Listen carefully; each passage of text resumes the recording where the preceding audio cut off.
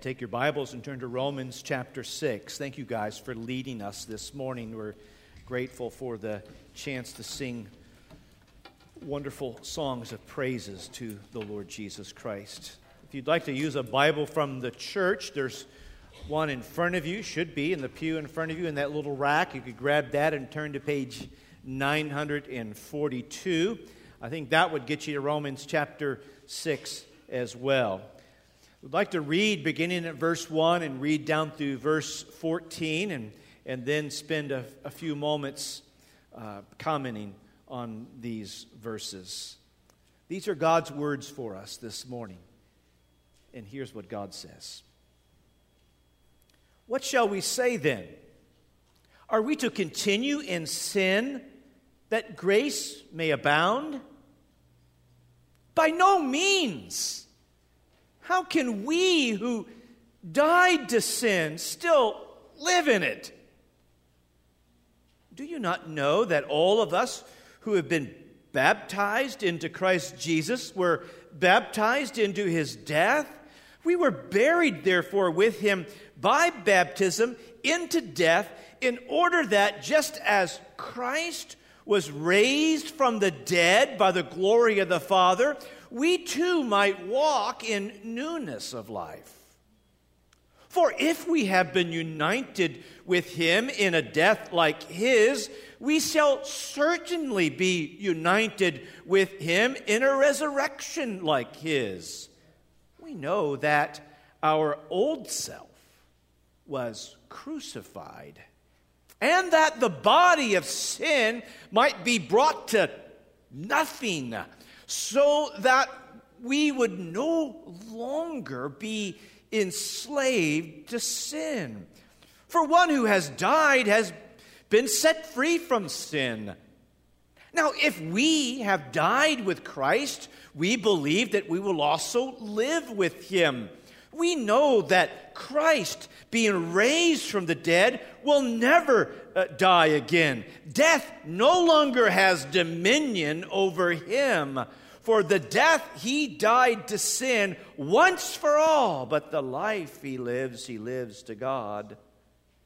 So you also must consider yourselves dead to sin and alive to God in Christ Jesus. Let not sin, therefore, reign in your mortal body to make you obey its passions. Do not present your members to sin as instruments for unrighteousness, but present yourselves to God as those who have been brought from death to life, and your members to God as instruments for righteousness. For sin will have no dominion over you, since you are not under law, but under grace. You may be seated. Thank you, Father, for your word.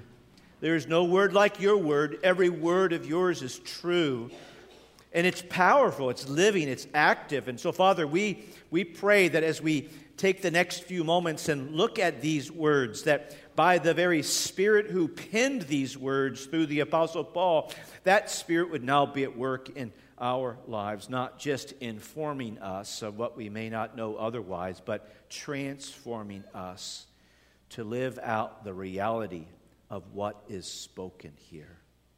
For we pray this in Jesus' name. Amen.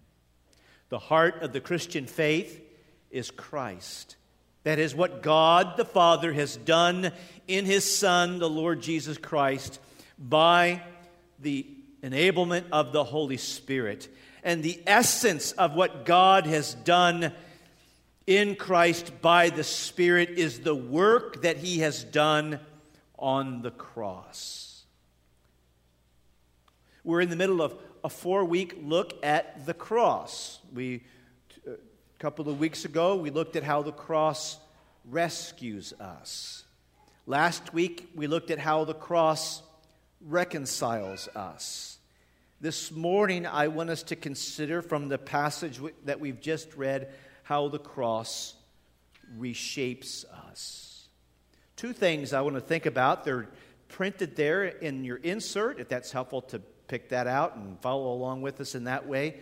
We want to consider something of the what. What is the outcome of the cross reshaping us? And then something of the how. Something of the operation of how the cross accomplishes this reshaping of us. First of all, the what. What is the outcome of the cross's reshaping work in our hearts and lives? And I pick up at verse 1 again. I read it a while ago, and the first thing I want to make note of in verse 1 is, do you feel like we're in the middle of a previous conversation in verse 1? Well, we are. I mean, he kind of picks up, and I'm going to have to tell a little bit of the backstory about what's going on here, but he's just kind of picking up in mid-thought. What shall we say then? Are we to continue in sin that grace may abound? So let me tell a bit of the backstory before I get to the what of this morning. Really, I want to take us back to the what of 2 weeks ago. 2 weeks ago, we explored how the cross of Christ is the grounds of our forgiveness before a holy God, and therefore a restoration of a relationship with a holy God. We learned a couple weeks ago that when Christ died on the cross, there was that really happened in time and space and history. That something happened 2,000 years ago at that moment of history that had great bearing for us and for our salvation. That outside of us, apart from us, Christ did a work on the cross to acquire forgiveness for people like us, any and all who would turn and trust in the Lord Jesus Christ. We're told in the Scriptures in 1 Corinthians chapter 15 that Christ died for our sins. In other words, He did something on our behalf. We're told in 2 Corinthians chapter 5 that Christ, who knew no sin, became sin for us. He did something on our behalf. We're told in Galatians 3 that Christ has redeemed us from the curse of the law by becoming a curse for us. He has done something on our behalf. We're told in 1 Peter chapter 3 that Christ suffered for our sins, the righteous one for us unrighteous ones, that He might bring us to God. God Himself, the second person of the Godhead, Jesus, took on flesh and became a man. And as the God-man, Jesus lived a perfect life. And His life of righteousness that He lived out qualified Him to go to the cross and die, offer His life as a perfect sacrifice. There on the cross, He didn't die for His own sins. He didn't have any to die for. But there on the cross, He took our sins upon Himself and bore up under the punishment of our sins, the curse of our sins, paid the debt of our sins. That is how the guilt of our sin before a holy God is forgiven. So that earlier in Romans, 2 chapters earlier from chapter 6, Paul would quote King David from Psalm 32, but he would say in Romans 4, 7 through 8, "Blessed are those whose lawless deeds are forgiven and whose sins are covered. Blessed is the man against whom the Lord will not count his sin." How is it that someone like me, that people like us could stand before a holy God and hear the words, pardoned? How? Christ has done a work of forgiveness on our behalf. We don't obtain the forgiveness of our sins by our merits, by our works, by our attempt at a religious life, by our moral resolve to try better next time. No, Jesus paid it all. He died for the debt of our sins. Jesus is the grounds of our forgiveness. And all who trust in Him, all who turn to Him and rely upon what He did in His life and His death, are granted forgiveness and brought into right relationship with a holy God.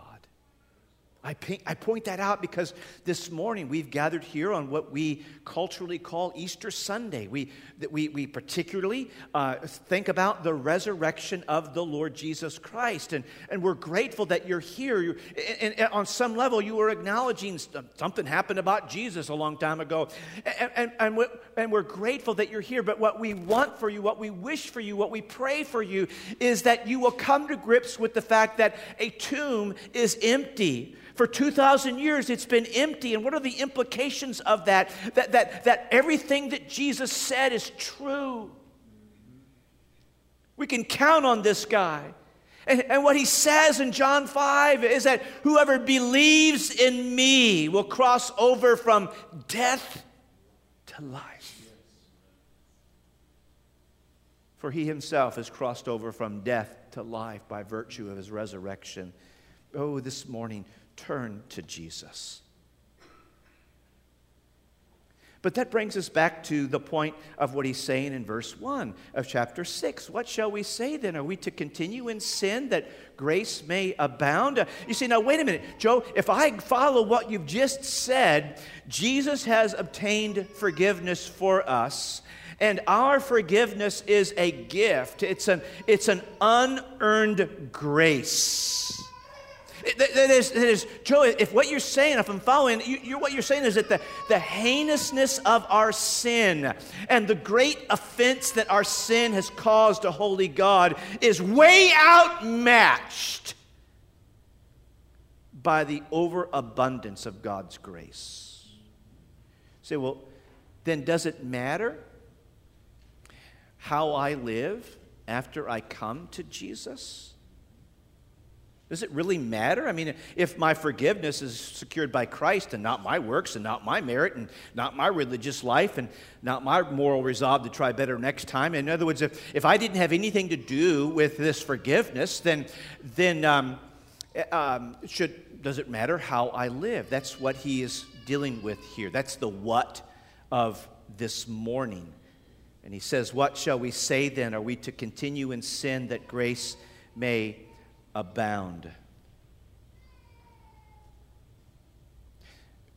Is the way that we have obtained forgiveness and thereby brought into relationship with God, does that invite or encourage us to sin more?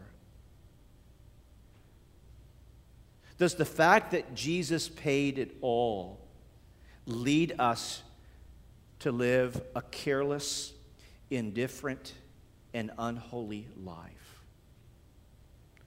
Paul's response in verse 2 is very clear, very emphatic. He says, by no means, no way. And then he explains why there is no conceivable way that we can draw the connection that if our forgiveness is not rooted in what we've done, but rooted in what Christ has done, if our sin was outmatched by God's grace, then should I try to outmatch God's grace some more? And here's his answer. It's a rhetorical question of sorts. He says, how can we who died to sin still live in it? You see, this new facet of the cross that we are considering this morning is not simply what we looked at a couple of weeks ago, and that is how Christ died for us. Something happened outside of us that Christ did on our behalf. But what Paul is saying to us this morning is that when Christ died for us, there's a real sense in which we joined him in that death, and we died with him. And that accounts for how we are now being reshaped in how we actually live because of the cross of Christ. He says, how can we who died to sin still live in it? Now, the quick and skinny way of saying that is, no way can we continue to sin that grace may abound. Why? Because dead people don't sin. Dead people don't sin. Now, it's interesting. 2 weeks ago, we looked at how we were dead in our sins. And now this morning, what we're being told is that we are not only no longer dead in our sins, we are now dead to our sins. That our whole relationship with sin has been altered. When we come to Christ, we are joined to Christ so that His death on the cross is our death on the cross to sin, and His resurrection to a new life is now our resurrection to walk in the newness of life. Or look at verse 6. This is how he gets to the quick and skinny of the what. We know that our old self, and I take this to mean what we once were, what we formerly were, what we used to be. He says that we know that our old self was crucified with Him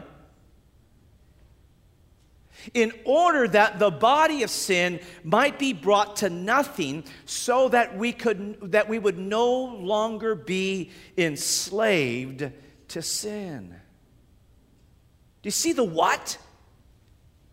The cross reshapes us because the cross reshapes and redefines our relationship to sin. What we used to be, what we once was, what we once were as a rebel against God, as someone who was insubordinate to God's law, as someone who was blind to God's beauty, as someone who was hardened against God and against His word. We're no longer that. We have now been given a new identity. We've been now transferred into a whole new realm of existence. Paul is not saying that we can no longer sin. I mean, just ask my wife if that's true of me, and she'll make that clear very quickly. That's not fun. Yeah. Each and every day, we are still struggling with sin. Each and every day we choose and or we succumb to sinful attitudes and sinful actions and sinful words. And yet the key of what Paul is trying to say, the what that he's trying to get at here, is that when we are joined to Jesus, when we come to Him, we're not simply pardoned of our sin, but the very power of sin has been broken in our lives. Sin is no longer the master over us that it once used to be. We have been freed from the mastery of sin. We have been freed from the enslavement of sin. We have been freed from the dominion of sin. In fact, to be honest with you, for the very first time in our lives, when we become a Christian, we now when we do sin, we sin out of a sense of willful freedom. Before that, we didn't have that freedom. That's all we knew to do because we were in bondage to the pulls and the passions and the desires of the sin that was dwelling within us. See, this is what we mean by the cross not only reconciles us and rescues us, but the cross reshapes us.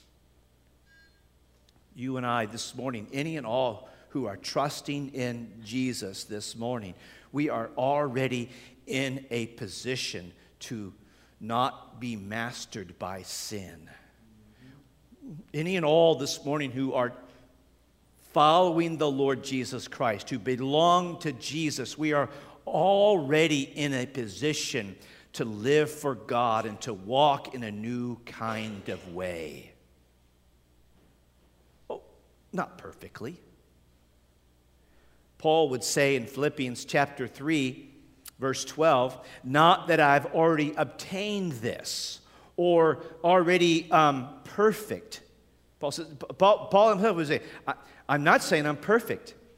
Just because sin is no longer my master, just because I'm no longer enslaved to sin, because sin no longer has dominion over me. I'm not saying I'm perfect, but he says this, but I press on to make it my own because Jesus Christ has made me his own. I now belong to a new master. I now have a new Lord. I now have a new king, and it's no longer sin. I now belong to Jesus. He is now my master, my Lord, and my king. Now, sometimes it don't feel that way, does it? Sometimes in the moment of our temptation to sin, sometimes it feels like sin is just as powerful and has just as much mastery over us as it did before we belonged to Jesus.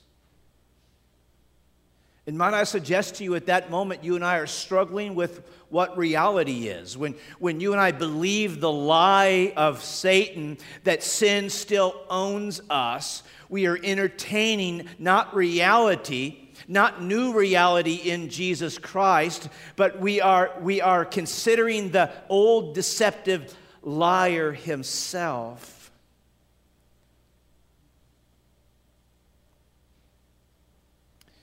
When we're tempted to look longer at something than we should, when we're tempted to lash out in anger when we shouldn't, when we're tempted to sulk when we know better, when we're tempted to be controlled by attitudes of greed and lust and covetousness, and it feels like we have no power but to succumb to those thoughts and temptations.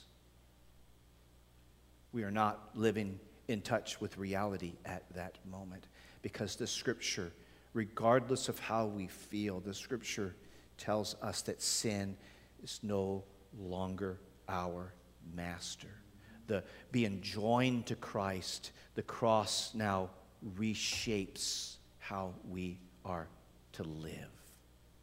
That's something of the what. Now let me explain a bit more. I've already bumped into it some. A bit more now of the how. How is it that someone like me, that someone like us, no longer has sin as the master over our lives? What in the world happened to bring that change about? Well, the how is he's discussing how we are in union with Christ. Let me mention something. I don't want to go deeply down this trail, but look at what he says in verse 3, where he says, do you not know that all of us who have been baptized into Christ Jesus were baptized into his death? Now, when he uses the language of baptism here, I think on the one hand, he's literally talking about the ordinance of baptism. And in a sense, do you notice what he's doing? He's assuming that if for someone to belong to Jesus, that someone has publicly demonstrated their faith in Jesus through the ordinance of baptism. Because baptism is the outward display of what you believe God has done in our hearts and in our lives. It would be so do you not know? Now, don't you guys have been baptized, don't you know this? Is what he's saying. Do you not know that we have been baptized into the death of Christ? And yet the reason I allude to that, because the text does, and I don't want to spend a lot of time on that, this strongly suggests that those who trust Jesus have publicized that through baptism. And what's the significance of that? Because baptism signifies the reality of what this chapter is speaking. And what's that reality? That we who believe in Jesus are joined to Jesus. That we who believe in Jesus, just as the song we just finished singing before I came back up here, we believe that we are so joined to Jesus that Jesus, by his Spirit, is living in and through us. That Jesus not only did something for us, but that we believe and verse 5 alludes to this, verse 6 alludes to this, verse 8 alludes to this.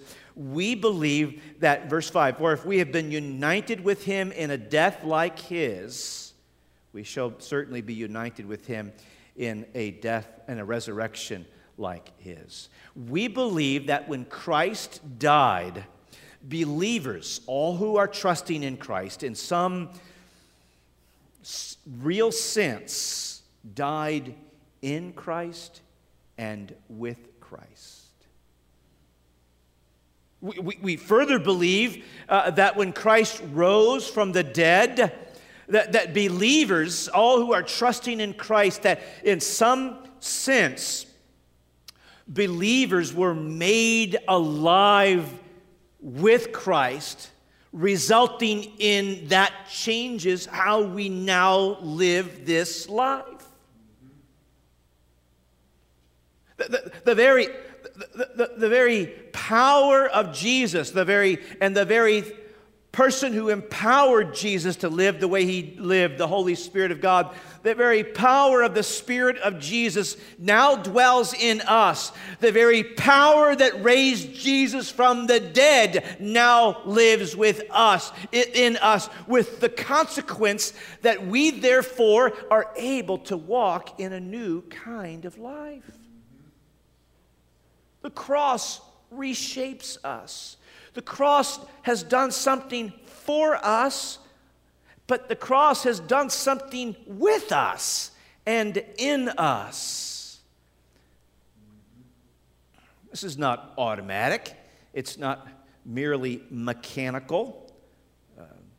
But the very life and power of Christ by his Spirit is now inhabiting all who are trusting in Jesus. So that the cross, coupled with the resurrection, is what is reshaping our lives today. This week ought to be a week in which we live in a new kind of way. Our old self has been crucified. Why? Because we've been joined to Jesus. In his death, we now have died to sin. Well, how should we respond in light of these realities? We've been joined to Jesus. We died with him that we might be dead to sin. We've been joined to Jesus. When he rose from the dead, we were raised with him that we might walk in a new kind of life. What's our response? Well, 3 responses, and then we're done. Verse 11, verse 12, and verse 13 give us some and I'll just make these as quick bullet points of the significance, the implications of how the cross reshapes us. He says there in verse 11, in light of all he said about being joined to Jesus, so you also must consider yourselves dead to sin and alive to God. Now, see the difference here? What he said in the first 10 verses is you are dead to sin and alive to God if you belong to Jesus. And now what he's saying in verse 11 is, so you and I must consciously, continually see ourselves that way. We must, therefore, if you would, we must in our daily practice become what we really already are. We're already dead to sin. And so as we motor through life, we should consider ourselves as dead to sin. Why would we consider ourselves that? Because Paul has explained that to us. God's word has told us we're dead to sin. So verse 11 is essentially saying, so agree with what God says in your life and in my life in regard to sin. Verse 12, a next step if you would. Let not sin, therefore, reign in your mortal body to make you obey its passions. Since we're dead to sin and we're trying to renew our mind in the reality of I'm dead to sin. I need to see myself as dead to sin. How can we who died to sin still live in it? I'm dead to sin, and therefore then we would no longer allow sin to have mastery over us. We'd say, you're not the boss of me. I'm not about to let you start reigning like you used to reign in my life. Something drastic has occurred. I've been joined to Jesus. I died with him and I rose with him, and therefore you don't control me. So don't let sin reign in your mortal body and to make you obey its passion. I don't have to obey you.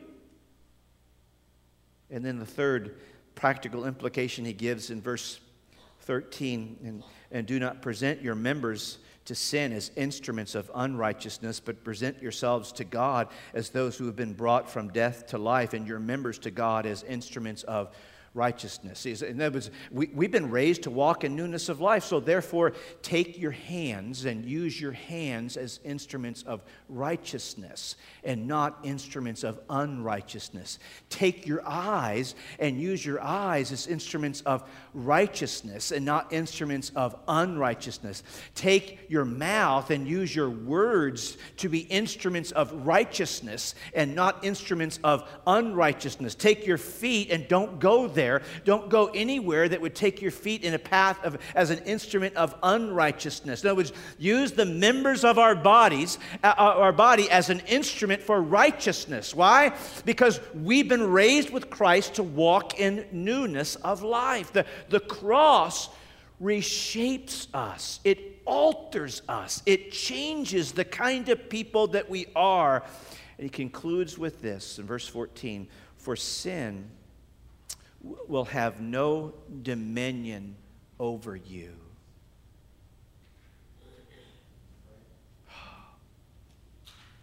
For you are no longer under the law, but under grace.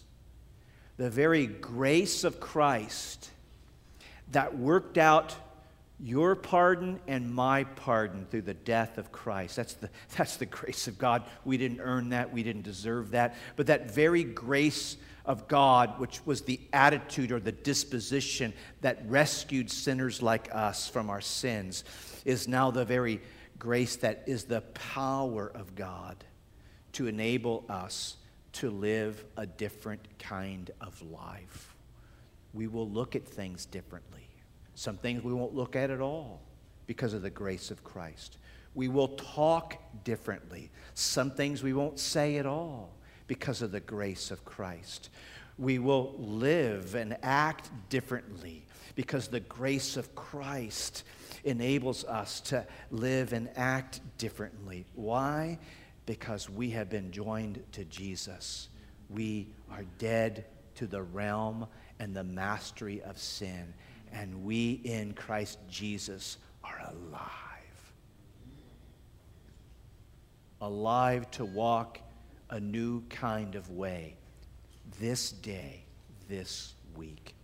Father, thank you for what you have done, not only on our behalf, but what you have done for us and with us and in us.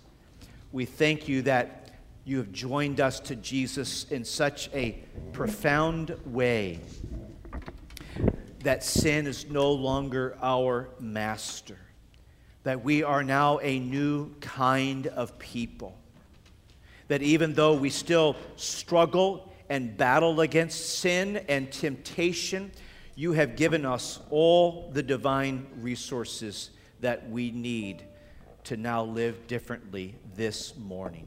Thank you for this grace. For we pray these things in Christ's name. Amen.